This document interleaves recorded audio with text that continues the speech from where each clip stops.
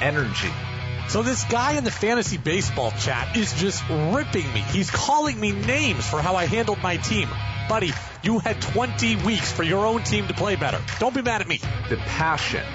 Mac Jones is fighting not just for his Patriots job, but he very well may be fighting for his NFL future. The opinions on all your favorite teams. For the Red Sox, it can't always be about next year. It can't always be about down the road. Where's the team that battles for now? This is the Brady Farkas Show on WDEV AM, FM, and WDEVradio.com.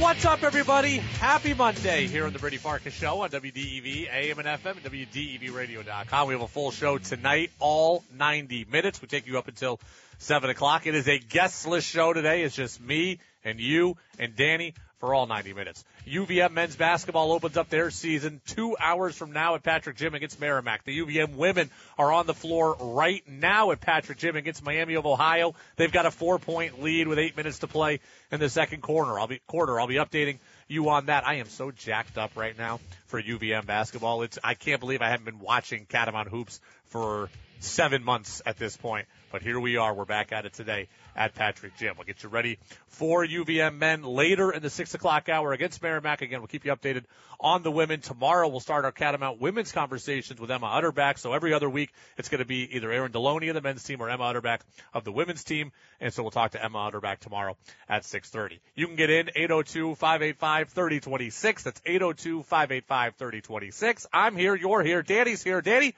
let go. 5, 4, 3, 2, 1. And here we go. The opening thoughts on the Brady Farkas Show are brought to you by Sticks and Stuff and by Swanton Lumber, Vermont's most complete locally owned home center with locations in Enosburg, Derby, Middlesex, St. Albans, and at Rouse's Point, New York. They're also at Swanton Lumber, and they're online at sticksandstuff.com. As happy as I am about UVM basketball being back, that is balanced out, that is counteracted by the disappointment that I feel at the New England Patriots. I told you several weeks ago I was done getting angry, that I was just going to be disappointed, that I was going to watch the games in a different way. I got to break my rule. I'm angry today. The Patriots got beat by a Washington Commanders team that had no business beating them. Patriots lost by 3, 20-17. The Patriots are 2-7. The New England Patriots, who the first 3 years of my living in Vermont made the Super Bowl, and I went to the Super Bowl coverage every single year. Those same New England Patriots are now 2-7. Those same New England Patriots are now the number 5 pick of the draft if the season ended today. Those same New England Patriots, whose Super Bowls I covered 3 consecutive years, not that long ago, now have the most losses in the AFC. Those same New England Patriots have become an embarrassment. I told you I was not going to get angry anymore. 3 weeks later, 4 weeks later, whatever the hell it is, I'm breaking my rule. I'm angry. 20-17 at the hands of the Washington Commanders is unacceptable, but it is so perfectly Patriot-like for 2023. It hurts. Okay. This was a game. I thought the Patriots were about to get on a streak and get hot, right? I thought they were going to have a couple of victories, and no, it wouldn't have mattered in the grand scheme of things, but I thought they were going to beat Washington, they were going to beat Indy, and they were going to beat the Giants, and heck, they were going to be 5-6, and we'd be sitting here talking about some positives going into December. That is not the case. This is a bad football team. It's been a bad football team. It remains a bad football team, and it's doing things that bad football teams do. There is no excuse for having lost that game yesterday. Absolutely none. The Washington Commanders are trying. They are not trying in this season, right? At the trade deadline, you stayed pat. You said, we're going to roll with this team. You have shown an organizational commitment to trying to win these games. The Washington Commanders didn't do that. Washington traded away their 2 best defensive players, Montez Sweat and Chase Young, former first-round, second-round picks of the draft. They traded them away. They are solely building for the future. And you lost to them at home. Sam Howell, we think, is an average quarterback at best, and you made him in some stretch look like Johnny Unitas. There was no business losing that game, and you lost it. And that's what frustrates me. Look, the loss against Dallas was more embarrassing. The loss against New Orleans was more lopsided. But yesterday's loss to me represented a low point as well, because it's a game that you tried to win against a team that organizationally isn't trying anymore, and you were at home, and you yet again found a way to bungle it. Unacceptable. Unacceptable. You are just doing things that bad teams do, and you are doing it repeatedly. I mean, Danny, this was more or less more of the same, right? Like, this has become par for the course with this team. They got down early. They were down 10-0. They actually, in a rarity, came back and had the lead 17-10, but then couldn't close late. They didn't score in the first quarter. They didn't score in the fourth quarter. So they're a team that plays kind of good in the middle of games, and they can't start fast and they can't close well, and ultimately they get beat. They beat themselves with mistakes repeatedly. You got missed throws by Mac Jones, like the 4th and 2 to Tyquan Thornton early in the game. You got the missed throw by Mac on third down to Ramondre Stevenson late in the game. You got the dropped passes by Juju Smith-Schuster at the end. You got the penalties, like lining up in the neutral zone on 4th and 2 when you're about to get the ball back on a punt. And I know Bill Belichick says, I'm not convinced he was in the neutral zone. Maybe he wasn't. But you know what? Unless you're going to block the thing, stand 7 yards back for all I care. Don't even give the referee an opportunity to throw the flag for lining up in the neutral zone. They're a bad team. Apparently they're poorly coached, because these things keep coming up over and over again. Completely unacceptable, completely frustrating, yet completely par for the course for this team this season. They are 2-7. I mean, let me verify, I have this stat written down. They are 2-7 for the first time in 23 years. They are 2-7 for the first time in 23 years. It is painful to watch this team in this season. 802-585-3026. Texter says they lost to a tanking team. Good for you. You should be angry. Exactly. They lost to a team that is organizationally not trying to win. Yes, Washington, the players are trying to win, but organizationally they are not trying to win, and you lost to them anyways. We're going to unpack the Patriots here in a couple of minutes, but I just have a stench in my taste about this game. I really thought that yesterday the Patriots were going to start a mini roll. I thought they were going to be 5-6, and heck, I even thought they may end up winning 7-8 games by the end of the year, because the schedule was going to allow for it, but not the case. This team very well might finish with 5 wins, and they very well might finish with the number 5 pick in the draft. And you know what? Come April, we'll look at it and say, hey, that's great, what an opportunity. But for now, embarrassing and anger is all the emotions that I can muster. There are some good things to take away from this game. Trust me, I searched hard for them for Unpacking the Patriots, but by and large, it's another missed opportunity and another season full of them. Another missed opportunity in a season full of them. I mean, Danny, when you're watching that game, what are your emotions? Just frustrated because we can't do anything, like you said. Everything seems hard.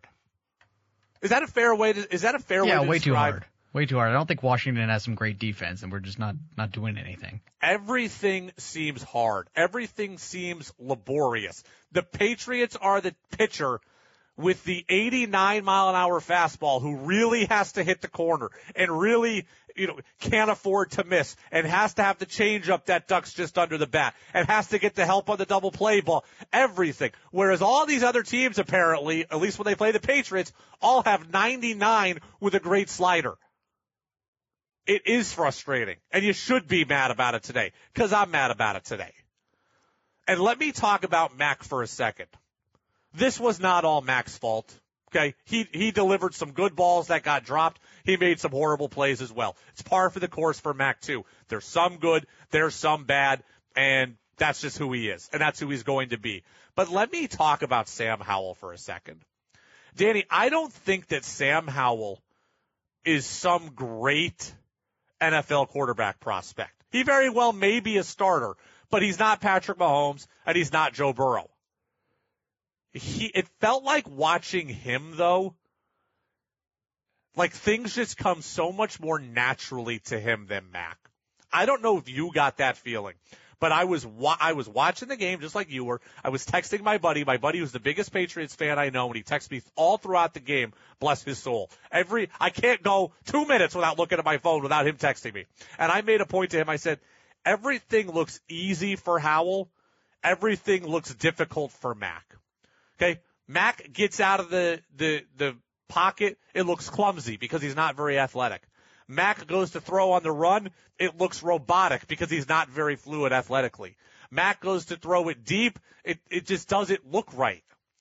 And again, I'm not blaming Mac. This is who he is. The Patriots took him in the first round. The Patriots have started him for 3 years. So his lack of development or lack of getting better is on them. But this is who he is. Howell just looked like a quarterback in a way that Mac didn't. The ball came out of his hands easy. The rolling right to extend plays came easy. The ball was thrown with a flick of the wrist. He just looked natural. Danny, did you think that when you were watching Howell, or am I the only one? No, it looks easier for him, and other than that one horrible interception, I think the enemy puts him in good places, and he has a couple good receivers. So, yeah, he's serviceable. He does have a better offensive situation than Mac, no doubt about it, right? Dotson and Pringle played well yesterday. Terry McLaurin is great. McLaurin is excellent. Thomas played well at the tight end position. So, yes, things are better around Howell. There's no doubt about it. But, again, he just looks like an athlete in a way that Mac doesn't. He was able to extend plays. He was able to get outside the pocket. The ball is thrown easier. The ball is thrown with touch. The ball is thrown with velocity. The ball is thrown well down the field. The touchdown to Dotson from 35 out or so was a dot. Sam Howell, an average quarterback, I think. It just looks better. It just looks better. Texters want to know about kind of what the locker room is like. Yeah, we'll get to that in a moment as well. But the Patriots are 2-7. They have the most losses, Danny, in the AFC. And I know that they haven't had their bye yet, whereas other teams have. So, they've had an extra chance to get an extra loss. But still, we went through these exercises at the beginning of the year and in preseason. We're like, okay, who are the Patriots definitely better than? Who are they maybe better than? Well, we thought they were definitely better than Houston. They're not. C.J. Stroud looks pretty good. We thought they were definitely better than Indy. They're not. Indy has 4 wins now or so going into this weekend against the Patriots, even with a backup quarterback in Gardner Minshew. We thought maybe they were better than Denver. Denver has less losses. We thought even the dysfunctional Raiders have less losses than the Patriots do. We thought maybe they would be better than Pittsburgh. They're not. The entire AFC North is over 500. Thought maybe they'd be better than Tennessee, who's now playing with a third-string quarterback. They still have more losses than Tennessee. It has gone from bad. Even the Aaron Rodgers-less Jets are now in second place in the AFC East, and the Patriots have the most losses in the AFC. This thing has gone from bad to worse. There's questions about Belichick's future continually that we're going to get to in the 6 o'clock hour. We're going to talk more about the Albert Breer stuff from Friday about possibly being traded to the Commanders. So there's a lot of stuff going on here with this team, and right now it's not very good. It is not very good. You can get in 802-585-3026. Danny, let's cue the music for Unpacking the Patriots. Which Patriots popped? To the 30, to the 20. He is end zone bound. Pick 6. Touchdown. Patriots. And which ones flopped? Jones steps up in the pocket, unloads a deep ball, and it's intercepted. That'll put the cherry on top. We unpack the Patriots now on the Brady Farkas Show on WDEB AM, FM, and WDEBradio.com. All right, 20-17 loss. They're 2-7 right now. I think we're going to go through entirely commercial free. I'm too angry to be stepping aside and taking breaks. On the good side of things, let's start there. Let's start with a positive. Mac Jones did throw some good balls, right? We can't sit here and say that this loss is entirely his fault. He's not great. He's very average. He's certainly a part of it. He left some things to be desired. It is not all his fault, though. The touchdown pass to Hunter Henry, Danny, let's play that. That was a very good ball in the middle of the field from 20, 25 yards out. Nothing so far today. Jones to the end zone. Hunter Henry, touchdown. Thrown in the middle of the field, over a defender's head, in that kind of deep red zone area. We talk about the Pats having to be better in the red zone. That was just outside of it, but they were better in that red zone extended yesterday because of that pass. It was thrown with some touch. It was thrown with some arc. It's a good ball by Mack. It's a good catch by Henry in traffic. That's good stuff. The ball that was deep to Jalen Reagor, it wasn't a perfect pass. It kind of looked like it floated in the wind to me, not enough velocity on it. That said, it landed right in Jalen Reagor's breadbasket, and he dropped it. Right? Like, that was a touchdown or a ball down at the 2 or 3 or something like that. A couple of good balls thrown by Mack there, and Patriots were able to capitalize on one, weren't able to capitalize on another. And in a game in which you lose by 3, you're going to need Jalen Reagor to make that play. And they couldn't do it. Okay? They couldn't do it. So that was good. On the bad side of things, Mack also threw some bad balls. You saw the full gamut of who Mac Jones was yesterday, right? You saw some good. You saw some bad. You saw him whining at the officials. You saw his lack of mobility. You saw his lack of arm strength. You saw his ability to move you down the field late when you needed it. You saw his inability, or the team's inability, with him at the helm to go and close down the stretch. Okay, I mean, the 4th and 2 pass to Tyquan Thornton, I don't know who he was throwing that to. I mean, that's a perfect crosser where Tyquan Thornton is open in the middle of the field, moving towards the left, I believe, it's on the right. They were going right on our TV screen. Thornton was going towards the left far sideline, as I recall. And the ball, that's just nowhere near him. It wasn't like it was just out of his hands. It wasn't even close. And that's the 4th and 2. That's, near-ish to the 50. And all the times Belichick has punted that ball this year, we've been saying, go for it, go for it, go for it. They finally went for it, and Mack ends up throwing it to Siberia. Like, it's not even close to Tyquan Thornton. And then the footwork continues to regress, right? We heard from Dan Orlovsky of ESPN about this a couple of weeks ago, right? He told WEEI that he talks to Mack regularly about his footwork. Well, he better keep talking, because Mack just looks lazy with the footwork. That throw to Ramondre Stevenson in the 4th quarter down the sideline was inexcusable, right? Danny, do you remember the play I'm talking about? I think I do, yeah. It's 3rd down. I think they were losing 20-17 at this time, but it was 3rd down and like 8. Mack has time to throw. He basically jumps backwards and throws a fadeaway jumper to Ramondre Stevenson, who's running down the sideline. Stevenson has his man beat. Clearly he's going to catch it. Clearly he's going to get a first down, and the Pats are going to keep driving here. Instead, what happens? Mack lofts the ball up, no velocity, allows the defender back into the play, and the ball gets knocked away, and the Pats end up having to punt.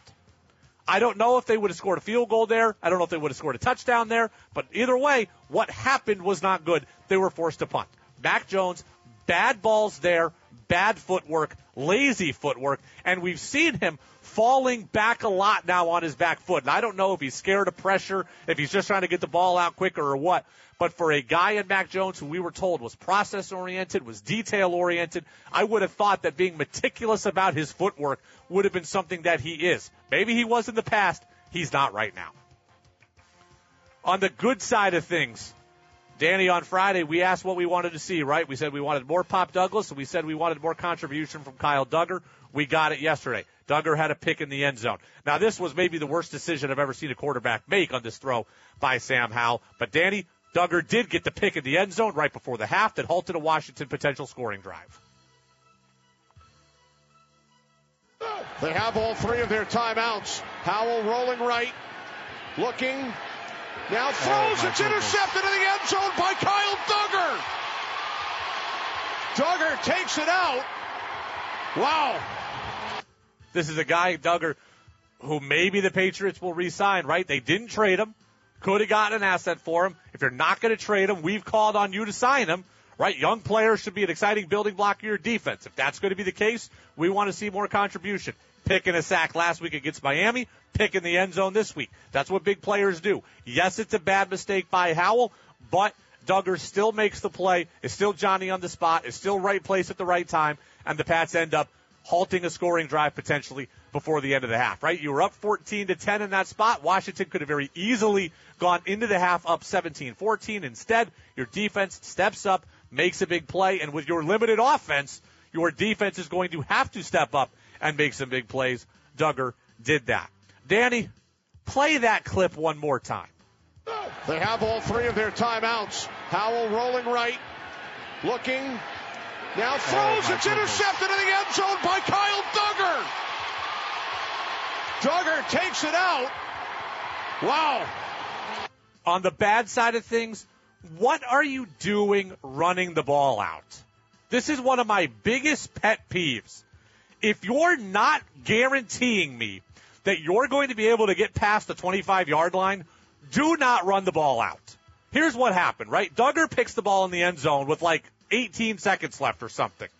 He then runs around the end zone and ends up at the 12. And you know what he did in that time? He lost 13 yards from where they would have been if he had just knelt in the end zone, and they lost like 8 to 9 seconds. Now, I have no idea if with 15, 17 seconds to play, the Patriots are going to try to do anything from the 25-yard line. They very well may just kneel on it. But I know for a fact that when you only get to the 12 with 9 seconds left, you're going to kneel on it. This frustrates me to no end. DBs, linebackers, whoever it is gets the pick. They bring the ball out, what? Looking for glory, trying to pad their stats, hoping for a miracle, emotional high? I don't know. But the smart football play, kneel, save yourself 8 to 10 seconds, and get yourself 10 to 12 more yards back and take it at the 25. It was absurd that Duggar did that. It's one of my biggest pet peeves. If you can't bring the ball out past the 25, don't bring the ball out. I feel the same way on kickoffs, and I feel the same way on interceptions in the end zone. It's absolutely absurd. All right, on the good side of things again, Ramondre Stevenson, good to see you back looking like you used to look, right? And look, he only had 87 yards. 64 of them came on this one, Danny. From the 35, Stevenson, first down and more. Ramondre Stevenson still going. Chased by Pearl. Stevenson into the end zone. Stevenson, 64 yards to the house. Remember back to his first ever preseason game, right? We're calling him Ramondre August or August Ramondre or Mr. Preseason or whatever. That's how he looked. He had an explosive burst. And I understand when you go 64 yards, there's a good chance there's a missed assignment somewhere on defense or a missed tackle. I don't care. We haven't seen that kind of burst from Ramondre Stevenson in a while. Okay, 64 yards. Now, I'm disappointed that he only had, 23 yards on another 8 carries beyond that. They still didn't really run the ball well overall. They barely were able to run the ball. Only ran it like 17 times for the game between Stevenson, Zeke, and Pop Douglas on a jet sweep. But the 64-yard play by Ramondre Stevenson, that was a nice and welcome sight to see. We have not seen that for a while. On the bad, Danny, just all-encompassing special teams. Patriots special teams were bad last year. Patriots special teams are bad this year. Chad Ryland, I give him credit, right? He's kicked it well the last several games, but this is just a horrific special teams unit. It was horrific yesterday. You had the Mac Wilson, offsides on the punt, which, kept it so you couldn't get the ball earlier. That's frustrating as all hell. I'm trying to find an exact list of all things the Patriots did well on special teams.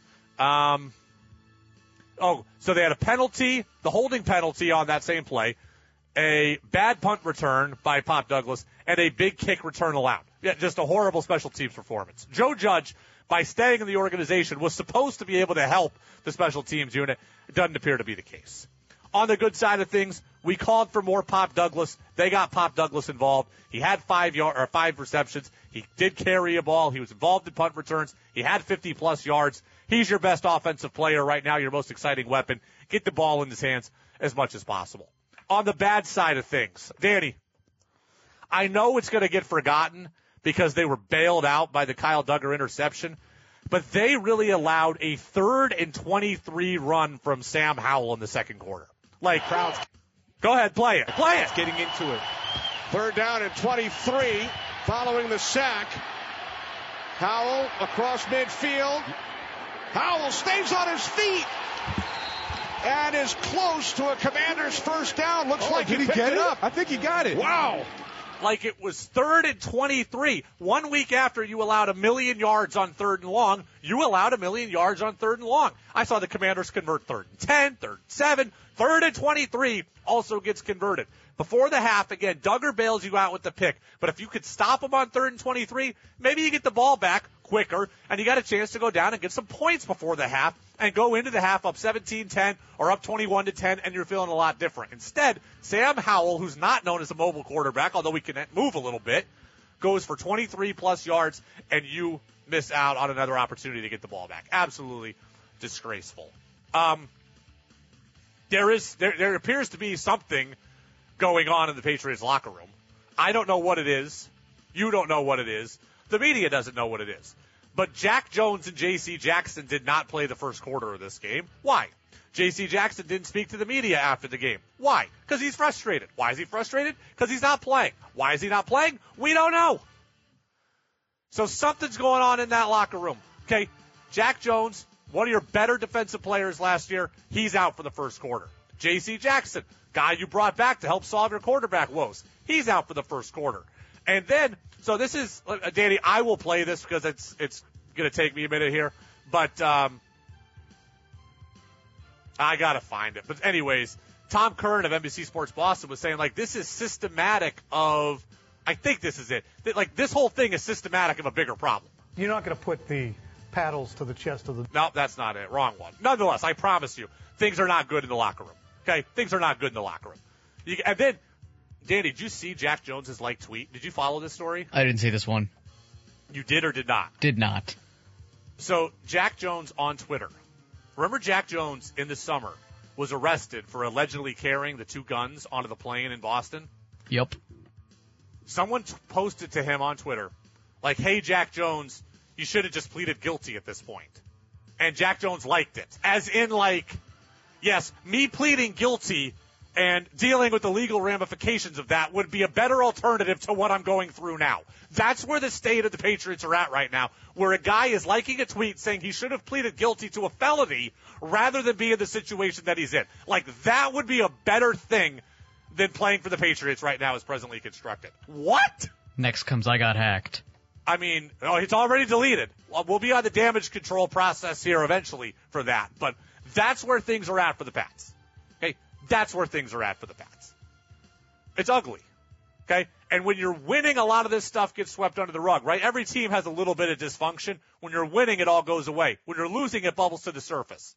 J.C. Jackson's mad. Jack Jones is mad. Jack Jones on Twitter. People are now starting to talk a little bit. People are in the locker room. Something's happening. Don't know. This is what happens to bad football teams. This is what happens to bad football teams. My last good thing was Juju Smith-Schuster at least took accountability for his mistake at the end of the game. That was a drop. Like, it was a clear drop, right? Clear drop in his hands. Ball gets picked. You can all blame Mac all you want for that. That one wasn't Mac's fault. But Juju, after the game, Danny, he actually took responsibility for it. I put that stuff, it's all on me. He put the ball in a good position. I just got to make the catch, secure it, and, now we're in field goal, range, and obviously I didn't do that. Fell short. I mean, credit to Juju for being a pro, right? Devontae Parker screws up against Vegas, drops a pass that could have helped him win a game. He takes no accountability for it. Juju takes accountability. I give you credit when you're a pro, right? We can all complain about Juju's contract and his lack of production and his stats. That was a guy being a pro. Credit to him for that. He stood at the microphone. He answered the questions. He took responsibility. Patriots are 2-7. A lot of you are texting in here on the Brady Farkas Show. Let's talk about, I'll answer some of your texts. We'll tell you what's going on with UVM basketball, and we'll get to Belichick and his future as well. Albert Breer had a very interesting report yesterday, continuing on what we talked about on Friday. We'll be right back here on the Brady Farkas Show on WDEV, AM and FM, WDEVradio.com, and the free WDEV radio app. Yep, some of you on the text line are just as mad as I am. Good. We're all going to get through the 6 p.m. hour together. CBS News is next, right here on DEV. Now it's back to the Brady Farkas Show on WDEV AM, FM, and WDEVradio.com. Welcome back to the Brady Farkas Show right here on WDEV, AM and FM, WDEVradio.com.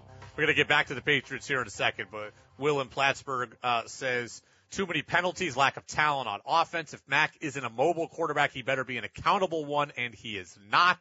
And Texter says, what about firing Belichick? The Red Sox just moved on from High and Bloom. That's what we're going to get to in a second. I do want to take you through what's happening right now at Patrick Gym. Opening night for UVM women's basketball. UVM men are going to open up tonight as well. We're going to get you ready for the Catamount men here at the bottom of the hour as they get ready for Merrimack. But the UVM women right now are taking on Miami of Ohio, and they're winning this game 30-25 with 7:45 left in the third quarter. I don't pretend to know anything about Miami of Ohio women's basketball, but I can tell you Miami of Ohio is in the MAC, the Mid-American Conference. That is a far better conference athletically than the America East. So if UVM can win this game, I think that would be a very big win for them, right? To be in a program from the MAC, I think that would signify something excellent for Elisa Kresge's program. They're now up 7, 32-25. Again, I'm watching this game on mute. I got one eye to it here as we're doing the show, so I can't tell you definitively everything going on in the box score. But what do I really like, I can tell? Angela Maddock is an excellent point guard. This team, I told you, the biggest concern is who replaces Kat Gilwey. Angela Maddock looks like a player who's very capable of doing that. Kat Gilwey is an awesome point guard. Maddock looks excellent. She's a sophomore. She did appear in a couple of games last year. I think she played in 20 games last season, so she did play, but clearly has taken a huge step in this offseason. She looks very, very in control of things and looks offensively minded as well. Emma Utterback is playing well also, and we will talk to Emma on the show tomorrow at about 6:30. So Catamounts right now 32-27 with 6.5 minutes to play in the third quarter. That game going on at Patrick Gym. And again, we'll get you ready for the men's game coming up at the bottom of the hour. All right, I want to transition over from the UVM women's basketball team and that game going on at Patrick Gym. I want to get back into the Patriots, and it was an ugly loss yesterday, 20-17 against the Commanders team that, I wouldn't say they're tanking, but they certainly aren't organizationally going for it this year. And they came into your stadium and won anyways. And that really, really bothers me. It's really disappointing, and it's really, really frustrating. Let's talk about the situation with Bill Belichick, right? The team is 2-7. They also are going nowhere this year. They're going to win a couple of more games, right? I still believe that. They could still beat Indy next week. They could still beat the Giants, especially without Daniel Jones. I think that the Patriots are destined to win a handful of more games this year, but they are going nowhere. So let's talk about the Bill Belichick situation. I would not fire him in season, right? Does not mean I wouldn't get rid of him in the offseason. We're going to talk more about the potential trading of Belichick here, like we did on Friday, in a couple of minutes. I am on record as saying I would trade him this offseason. It seems like the best way to kind of make everybody happy. He wants to coach. You don't want the indecency of firing him, period, because of what he's done. Seems like the best solution for all parties to me. That said, I would not fire him right now. My question would be this. What good would it really do? Michael Holley of NBC Sports Boston says he also wouldn't fire Bill Belichick, and he also has the same question. I wouldn't do it. No, I just couldn't do it. Can't stomach it. I think it's unnecessary. I don't know what you really gain by firing Bill Belichick in season. You know what? Honestly, I think he is coaching this team to its potential, because I don't like the team. I never liked their talent at the beginning of the season. So maybe Robert Kraft and Bill Belichick thought they had an 11-10 win team. I thought they had at best a 6 or 7 win team. The only thing you get out of firing your coach early is to get a jump on the rest of the coaching candidates, and or to evaluate your interim coach who you've promoted from within, right? That's all you get out of this. But I think the Patriots already know what they're doing. I think the Patriots are going to give the job, if they get rid of Belichick, to Gerard Mayo. I think they already know that.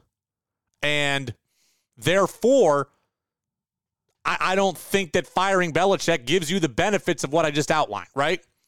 This isn't like, okay, if we fire Belichick today, now we can reach out to the hot college coach, right? Now we can reach out to Lincoln Riley at USC. Now we can reach out to Jim Harbaugh. This isn't that. This isn't like, okay, we can fire Bill Belichick now so we can go and pull some coach who's not coaching right now and try to get him in here earlier than everybody else can. This isn't that. I think you already know what you're doing.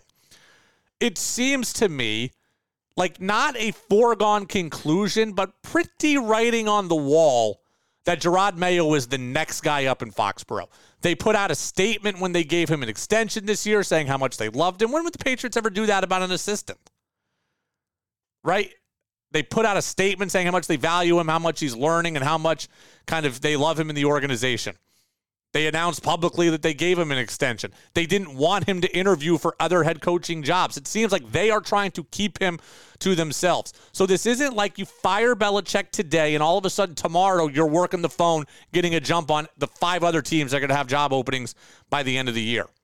Also, if you fire him now, you could give the job to Mayo just now, but I don't think that does a lot of good either. Like what? Mayo comes in, takes over this team, finishes up, 2 and whatever, and then everybody's looking sideways at him going, oh, man, is he really that good? Now everyone's looking weird at you going into next season? Nuh-uh. The best thing for Mayo, if you are going to get rid of Belichick in the offseason, let Jerod Mayo start from scratch, right? Let him start with a clean slate. Because if Jerod Mayo takes over this team and the Patriots finish the year 4-13 and Mayo ends up winning 1 game or no games, you don't want people looking at him going, man, they gave him the job and he went 0-6? Or they gave him the job and went 1-7? That's not good for anybody. It's not good for the Patriots to have talk radio talking about it. It's not good for Mayo to have talk radio talking about it. And if you already trust him and you already think highly enough of him, then he doesn't need to prove himself on the interim basis. So getting rid of Bill Belichick now doesn't make any sense in that regard. And then there is the emotional part of it as well. Bill Belichick has done a lot for your organization. He doesn't deserve a lifetime contract. It's not a lifetime achievement award being the head coach of the New England Patriots. He also deserves the chance to go out here over the course of a full season. He does. You want to fire him in the offseason? Fine. A lot of legendary coaches have been fired. You want to trade him in the offseason? That's fine too. But firing him now when there's no tangible benefit to you seems like a callous thing to do, and it seems not necessary. And say what you want about the Patriots and where they are right now, but Robert Kraft has always seemed to value a level of decorum and class, and firing Bill Belichick mid-season doesn't seem like it would fall in line with that. If there was a tangible benefit to it, then I'd have the discussion with you, but I don't see that because I don't think they're interviewing other candidates. I think they are going to bring in Jerod Mayo, and that is all. That is what it feels like. Is that the right decision? Don't know. Right? Is that the right decision? I don't know. I've talked a lot about getting diversity of thought. Mayo is just a Belichick disciple. Is he going to be as good as Belichick? Is he going to be the same as Belichick? I don't know. But it seems like that's what they're doing. And if that's what their plan is, then there's no need to fire Belichick now because there's no need to go get a jump on the market because the market is already there. Their market is already there.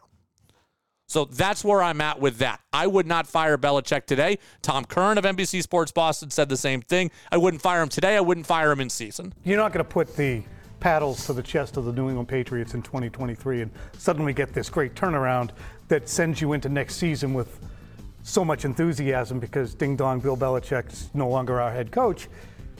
You ride it out. You signed up for it. You gave an extension in the offseason or a new contract that was also lucrative. But to me, that contract is, as sources have told me, if he doesn't perform, the results will be the results for Bill Belichick. And I think that it's heading that way. But I would certainly not fire him during the season because of all the reasons that Mike said. Yeah, all the reasons that Holly said that I just played for you a little while ago and all the reasons that I said. I mean, it's not necessary right now. It is not necessary right now. So it's ugly. It's disappointing. It's frustrating. It's maddening. It's all of those things. But the right thing to do is let Bill Belichick stick it out for the rest of the year. He has earned that as far as I'm concerned. He has not earned a lifetime contract. He does not earn, he's not impervious to being criticized. But at 2-7, look, if this team was 4-5 and you thought that one more win and we could turn the nozzle here and kind of rally everywhere, then it might be worth it. 2-7, it's not. Okay, the season is lost at this point. Now you should be willing to do what's right by your longtime coach, and then in the offseason, you do what's right for your organization. I think that is kind of the bumper sticker quote that I want to take from this. Right now, you're doing what's right for Belichick because of what he's done for you. In the offseason, you're doing what's right for you. And that's fair too. So I would keep Belichick now, despite how ugly it looks. I really hope the Patriots win in Germany, because the last thing I think Robert Kraft wants is to be embarrassed on an international level. We might look at it and say, okay, it's no big deal if they lose in Germany, and it's a weird one-off game. Robert Kraft the NFL is looking to create football fans for life. And Robert Kraft is looking to create Patriots fans for life, but he's looking to create Patriots fans overseas because Patriots fans will buy NFL Red Zone, and that will pay him. And Patriots fans will buy T-shirts and hats and whatever. And Patriots fans will go to a game the next time the Pats are there. The last thing he wants is an embarrassment on an international level. You may not think it's that big a deal, but if they go to Germany and get beat 20-0 or 30-10 or whatever by a bad Colts team, that is going to hurt him. If they go to Germany and win 30-10, then that ultimately is going to look good for Robert Kraft and look good for his brand.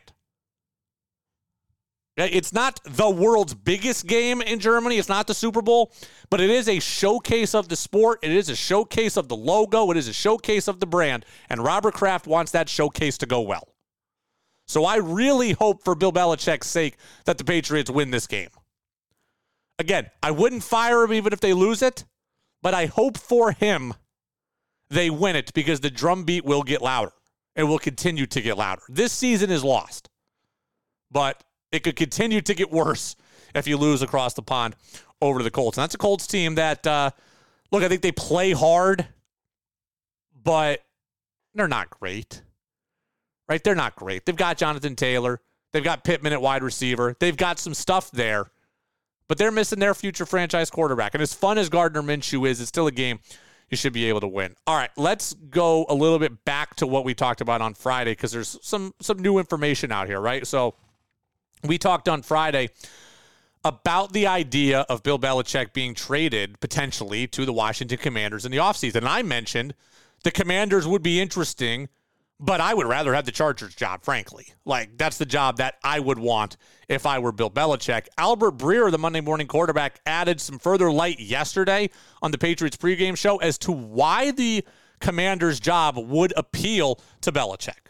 And this is something that I've heard about for over a year now, and really more intensely over the last month. And I don't think that this is just a one-way thing. Like, the Commanders might want to bring Bill Belichick in. It might be that Bill Belichick looks at the Commanders and says that'd be an appealing situation for me too. There are a few reasons why this would make sense. One, there's a widespread perception in that New England building that he still wants to coach, whether it's in Foxborough or somewhere else. Two, it's a historic franchise. Three, it's home for him. Remember, he's from Annapolis, about 45 minutes from D.C. And then four, and this is the one that you may not know about, there is a connection there where if a deal needed to be worked out, it could be worked out. Josh Harris, Washington's new owner, went to Harvard Business School with Jonathan Kraft. And so there's a relationship between the two families. The Krafts are big champions of Harris getting the Commanders. I had forgotten about the home thing. I had forgotten about the home connection. Now, I think this is more of a philosophical question for each person. Like, when does home stop being home? Like, how far gone from a place do you have to be for you to no longer consider it home, or do you always consider it home? I mean, Bill Belichick's been in New England now for 24 years or something, 23 years. He was in New York before that for a bunch of years. He's been, he's coached in Detroit. He's coached in Indy. So I don't know when the last time he was really in Maryland was, but if he considers that home still, then maybe he does want to go back, and maybe he'd be okay going back. Again, I believe everything else Breer said, and I mentioned most of that on Friday's show. I did not mention the home thing. That is something to think about, right? I look at the Commanders' job, and I think it's an iffy job football-wise, right? Sam Howell is an average quarterback. I think he played very well in spots yesterday, but he's an average NFL quarterback. the team has a stench about it from the last 2 decades worth of prior ownership. It's a very tough division when you look at the Eagles, who don't appear to be going anywhere, in Dallas. There are things I think to not like about the Commanders' job. But one, it might be available, so that is automatically appealing. 2, the historic franchise, I think, absolutely plays into this, right? I think Bill Belichick would consider it to mean more to coach the Packers, the Bears, the Cowboys, Washington, somebody like that, kind of like the the old NHL, like original 6 type team. I think that absolutely would mean more to Belichick. The home thing is huge, and I did not think of that originally when we talked about this on Friday. And then the whole thing about, Kraft and Harris going to Harvard Business School together. I think it matters. I don't know how much it matters, right? Like, at the end of the day, trades can be made with anybody, but if you have a prior relationship among ownership groups, I think it probably does go, it works to your favor, right? It certainly doesn't hurt you. How much does it help? I don't know, but it certainly doesn't hurt you. Breer also talked about the kind of compensation the Patriots could get for Belichick. I think it's hard. I mean, like, you look at what the Broncos had to give up to get Sean Payton from New Orleans last year. It was a low first-round pick. So it was a first-rounder, but it was the 29th overall. That was Miami's pick that they got in the Bradley Chubb trade, and then a second-rounder this year. So you'd think maybe it'd be somewhere around that, somewhere in that range from a value standpoint.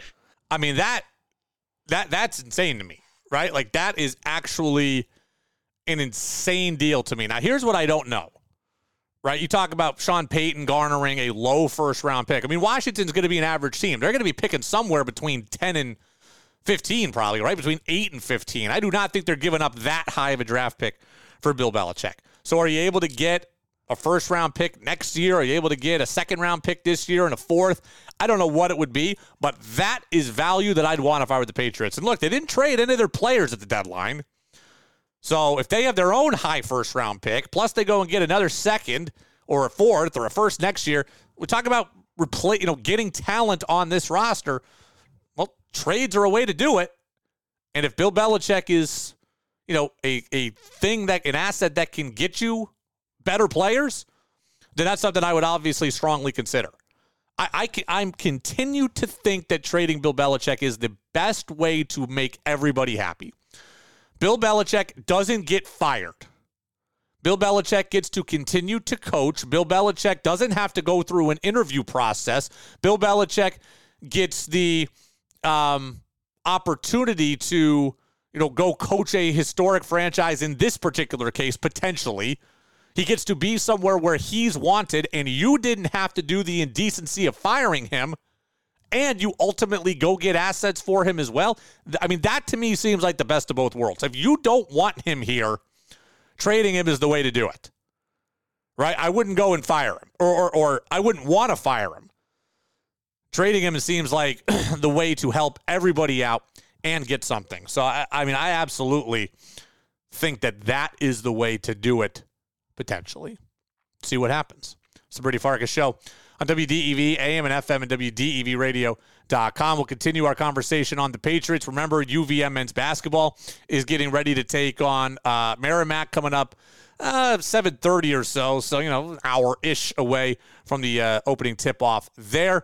And got to get to a little Celtics note as well. Congratulations in order for Jayson Tatum. We'll talk about all of it next on the Brady Farkas Show on WDEV, AM and FM, and WDEVradio.com. Yeah. Welcome back in, Brady Farkas Show right here on WDEV, AM and FM, and WDEVradio.com. Continuing our conversation. I'm going to get to this Tatum thing, too, in a minute. I know Danny's pumped about that. But continuing our conversation on the Patriots, I'm talking about maybe trading Bill Belichick, and I'm talking about going to get draft picks and stock the cupboard again and replenish the assets and go and get more talent ultimately. It all plays into what Phil Perry had to say after the game yesterday, right? I'm watching NBC Sports Boston. I'm watching Postgame Live, and there's Phil with a very sobering reminder of why the Patriots might look to trade Belichick in the future, because they need draft picks and they need better players. Listen to this from Phil. This one was very, very sobering. In one-score games, can I just go through a real quick list for you in terms of the guys that they're asking to make plays for them late in the game in their one-score losses so far this year? It's Juju Smith-Schuster at the end of the game. Drop turns into a pick. Game over here today against Washington. A couple weeks ago, it's Devontae Parker down the sideline in Vegas. Clangs off his hands. Could have been a game-changing kind of completion. It's against the Dolphins. It's Cole Strange ending up with the ball in his hands after a throw to Mike Gesicki, who's a nice player, but he's not a go-to player, and he's not a playmaker as they're trying to drive the field and beat the Dolphins. And then in week 1, it's Kayshon Boutte, who somehow is on the field because Devontae Parker can't play. He's a 6th-round rookie, can't get his foot in bounds because he still thinks he's at LSU. They don't have enough. I mean, that is sobering, right? We could talk a lot about Mac, and you know where I stand. We could talk a lot about Mac and how it's his fault and how he's not very good. We talked about some of the sloppiness with his footwork in the first hour, et cetera, and that's all true. But at the end of the day, the players around him also are not good enough. I've used this analogy a bunch, and I will continue to use it. If you have a B-, a C quarterback, you better have A's around him. The Patriots have a B-, C quarterback, and they have C's around him. In a lot of cases, they got a couple of B's. They got no A's. Right? This is an all-encompassing problem. The quarterback is not good enough to elevate the players around him. The players around the quarterback are not good enough to elevate his play. And as a result, you get this. You get a bunch of everything seems difficult. You get a bunch of close but no cigar. And you get a bunch of, oh man, if we just had a little bit more of this, maybe the result would be different. You're relying on 6th-round draft picks in week 1 in Kayshon Boutte. You're talking about a tight end in Mike Gesicki that your division rival was willing to trade in that other loss against the Dolphins in week 2. You're talking about Devontae Parker, who, again, was traded to you from your division rival Dolphins. They were willing to move on from him and let you have him in the division. They clearly weren't afraid of him. They didn't want him. They shipped him out. And this is a guy who you are counting on. And Juju is a guy who has more clout than that. He has been a better player than that in his career. He is a Super Bowl champion. That is all true. But he is a guy who does not deserve to be a number 1. And he's a guy you have had to pay like your number 1 and who you've had to rely on. I'm confident that Jacoby Myers makes the play yesterday that Juju didn't. I am. Tough play, sliding play across the middle. I get it. Difficult. In traffic. I'm confident Jacoby Myers makes it. I'm confident that Terry McLaurin on the other side makes that play. Juju Smith-Schuster didn't. These are the guys that you're relying on. You're relying on 30-year-old Ezekiel Elliott, who actually, again, continues to play better than I thought, even in short doses, right? He had 6 carries, I think, for 17 yards yesterday. Plays better, though, than I thought. It's all frustrating, and there's not enough talent on this roster to overcome, right? There's deficiencies at quarterback. The other guys can't help. There's deficiencies at the other positions. The quarterback can't help.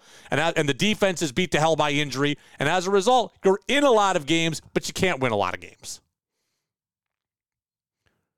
So I got to transition here from the Patriots a bit. I'm going to continue to be angry, but I'm going to transition off the Patriots here, hopefully for the rest of the show. Right? I want to talk about UVM. I want to talk about a Red Sox note that's important for you to know. So I want to get to other things here for the first time in the show.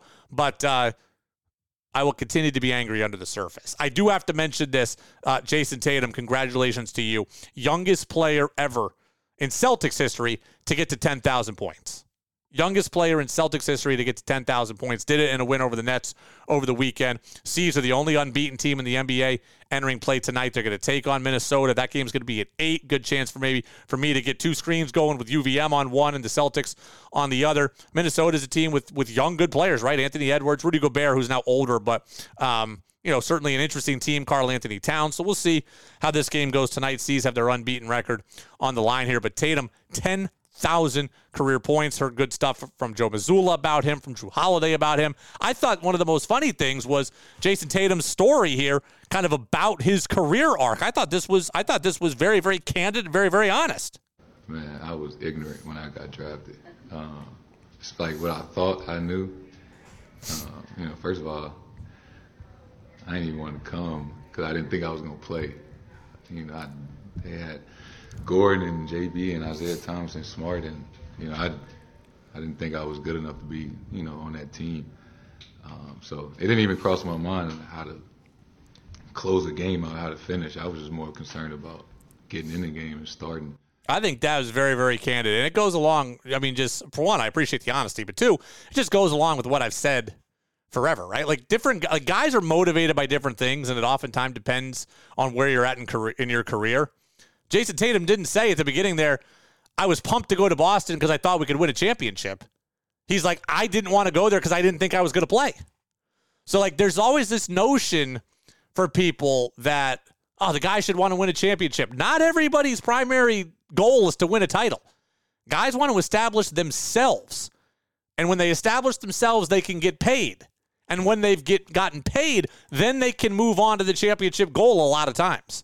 And that appears to be what's happened with Tatum. I don't begrudge him for that. I just think that's honest. I think that's human nature. I think that's how a lot of young athletes work. Everybody's like, oh, he's not a winner. He doesn't want to win a championship. Not everybody does. And certainly not everybody does at the beginning. Because Jayson Tatum walked into a contender and he wasn't happy about it. He's like, I wanted to play. I wanted to be where I could play. And I just think, yeah, that goes along with what I've said. Guys want to establish themselves when they're young. Tatum did that, all-star. Tatum did that, big contract.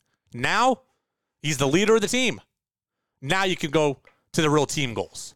It's the Brady Farkas Show on WDEV, AM and FM, WDEVradio.com. All right, UVM men's basketball getting ready for Merrimack. I'm going to tell you a key factor in tonight's game. I'm going to give you my official prediction, what you should be watching for. Catamounts and Merrimack talk. The preview, opening night at Patrick Gym. Coming up next on the Brady Farkas Show on WDEV, AM and FM, WDEVradio.com, and always streaming on the free WDEV radio app. Yeah.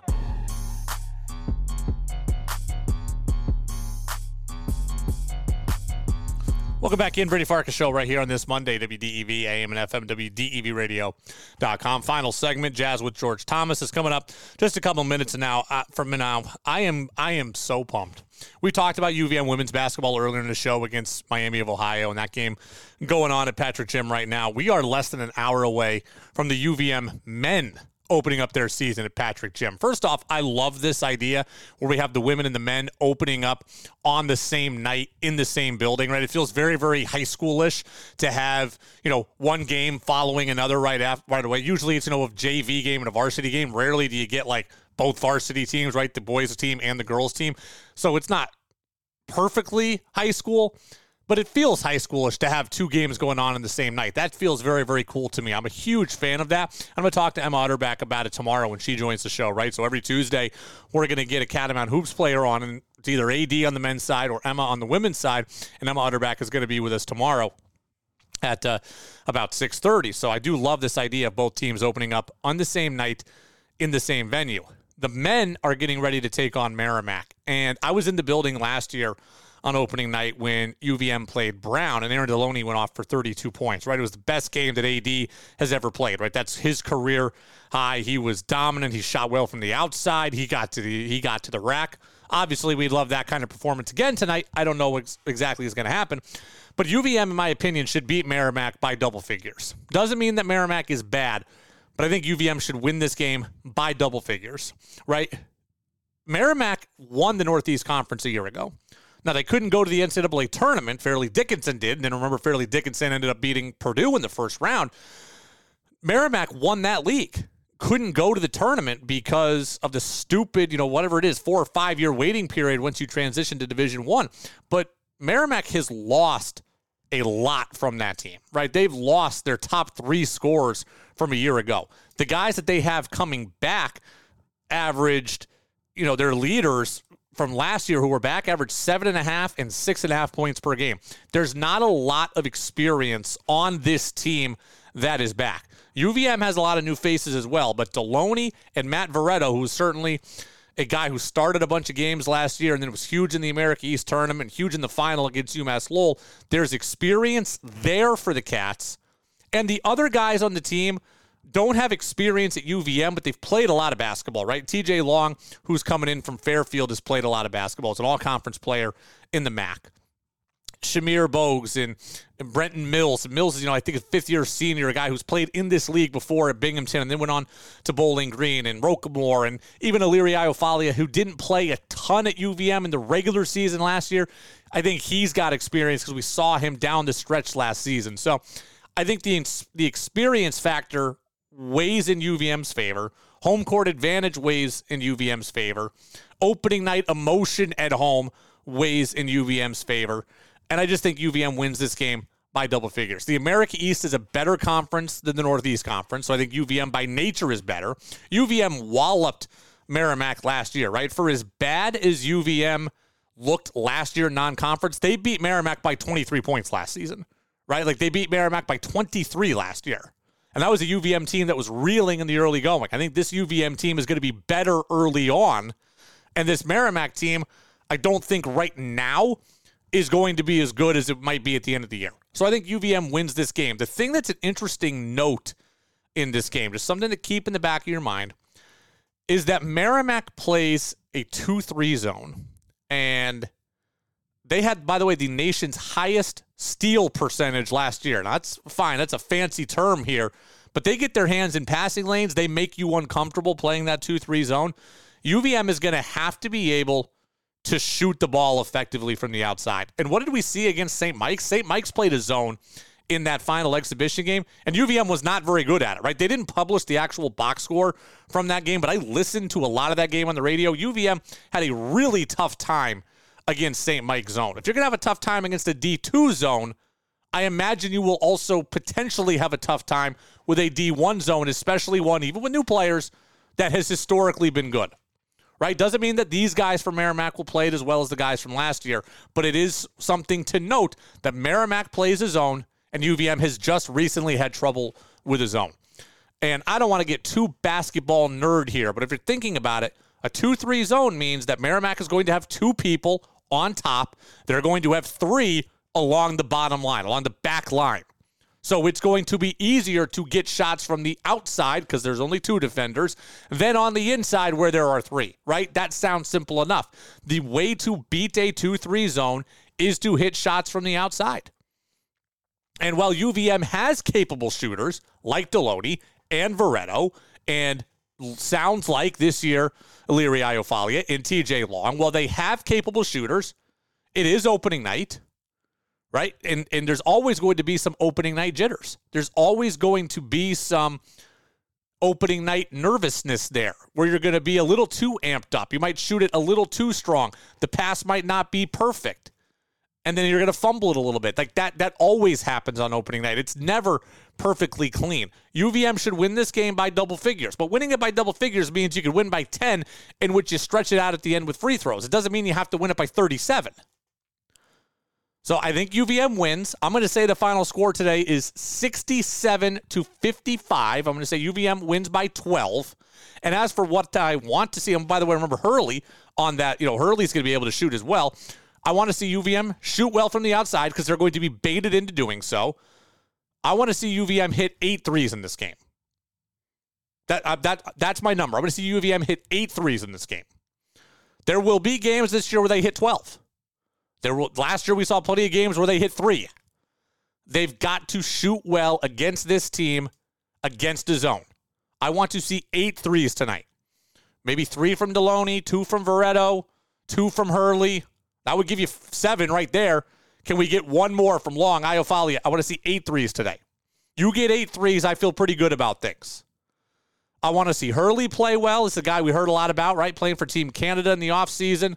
Kind of for that junior national team. Had some big games last year. 10 points here, 12 points there. Also had some games where he no-showed. Can you go out and be a guy who now they're going to count on you to be a scorer?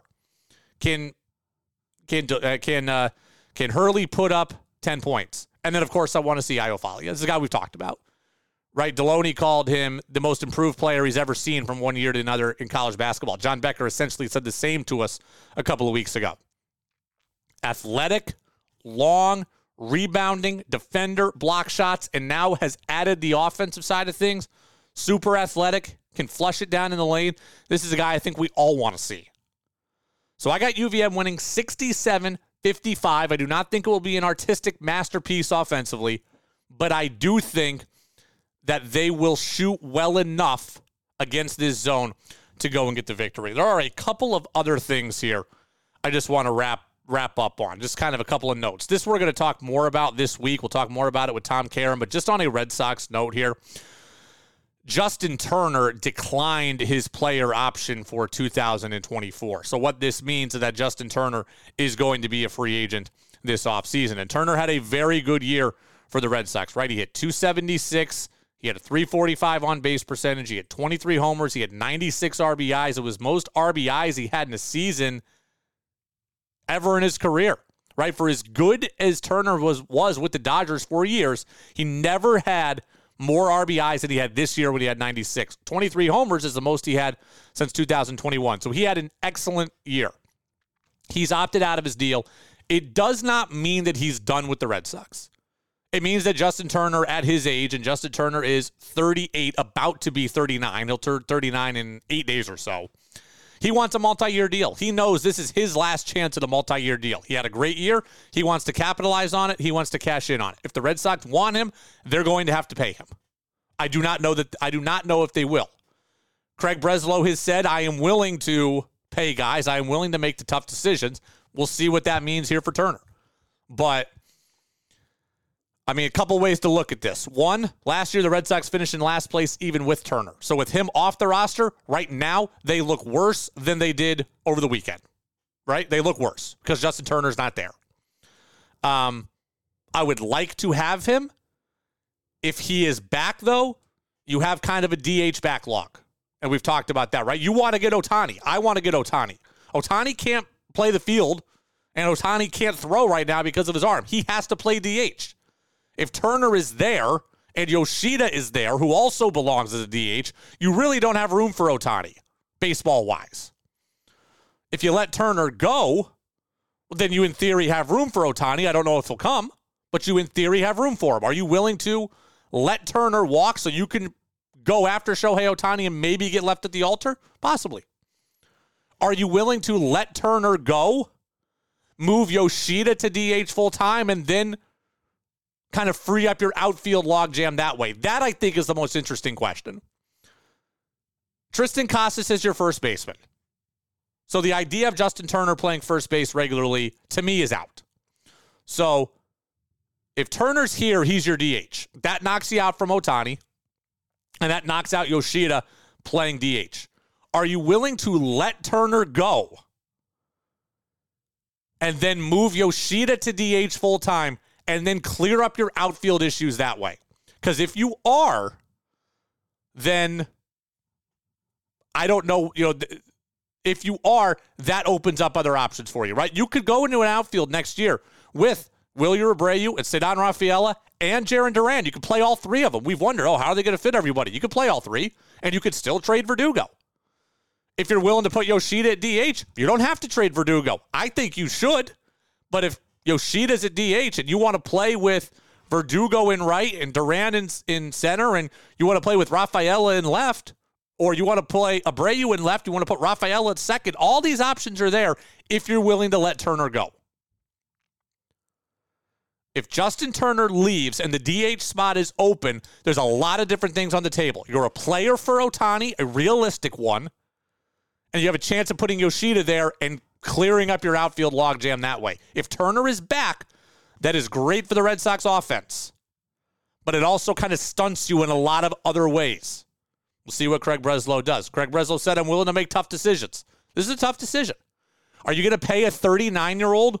I mean, what does Turner want at this point? 2 years and $35 million? 2 years and $40 million? Are you willing to pay a 39-year-old $20 million a year? Are you willing to let a guy who had 23 homers and 96 RBIs go for what, maybe a comp pick? Are you willing to move Yoshida to the DH spot? Are you willing to go after Ohtani? All these things here are questions now for Craig Breslow. We'll talk more about this over the course of the week. We'll talk more about it with TC coming up on Wednesday. TC, by the way, Wednesday is to be live at the general manager meetings. The one benefit, I don't love the World Series into November. The one benefit of the later World Series is we kind of just go right into the offseason. It's like there's no downtime. So the GM meetings begin this week. TC is going to be in Arizona. He's going to be in Phoenix on Wednesday. He's going to be talking to us live, and he will have heard from Breslow, and he will have heard some of the scuttle. So we will see what happens. Other thing I want to mention today, this one is very, very cool. Our own Nick Mumley, right? WDEV racing analyst. You heard him here on Greg Titus on a lot of calls this year at Thunder Road. He is our guy. He posted yesterday, put this out on social media, that he has won the Pete Hart Media Award for Thunder Road. And he thanked a lot of people. And basically what this award does is kind of recognize what I imagine is people who kind of are champions of short track racing, champions at Thunder Road, people who provide great coverage. He said that seeing his name etched on the award next to many people he spent his life looking up to is pretty insane. And he was very, very appreciative of it and very, very grateful for the award. I just want to give a shout out to Nick as well. I want to congratulate him on this award. I think Nick is great. Nick was my former intern at a former station. I take zero credit for his development and for his racing passion. He had that before I ever got a chance to work with him. I'm happy he's part of our WDEV family. I'm happy he's part of your family at Thunder Road. If you love racing, Nick is the guy for you, right? Find him here on DEV. Find him on his podcast on the Inside Groove, which you can get on Apple Podcasts and Spotify. You hear him on this show. He is awesome. Look, Thunder Road it's a niche place. It's huge to us, but granted, it is a niche sporting place here within the state of Vermont. Short track stock car racing is a niche sport. It doesn't make it any less important than anything else, but it is a niche thing. And Nick puts his heart and soul into it all the time. I want to congratulate him on the Pete Hart Media Award at Thunder Road. That is going to do it for us. We are closing in on Catamount tip-off over at Patrick Gym on the men's side. I cannot wait for it. UVM and Merrimack. The UVM women against Miami of Ohio.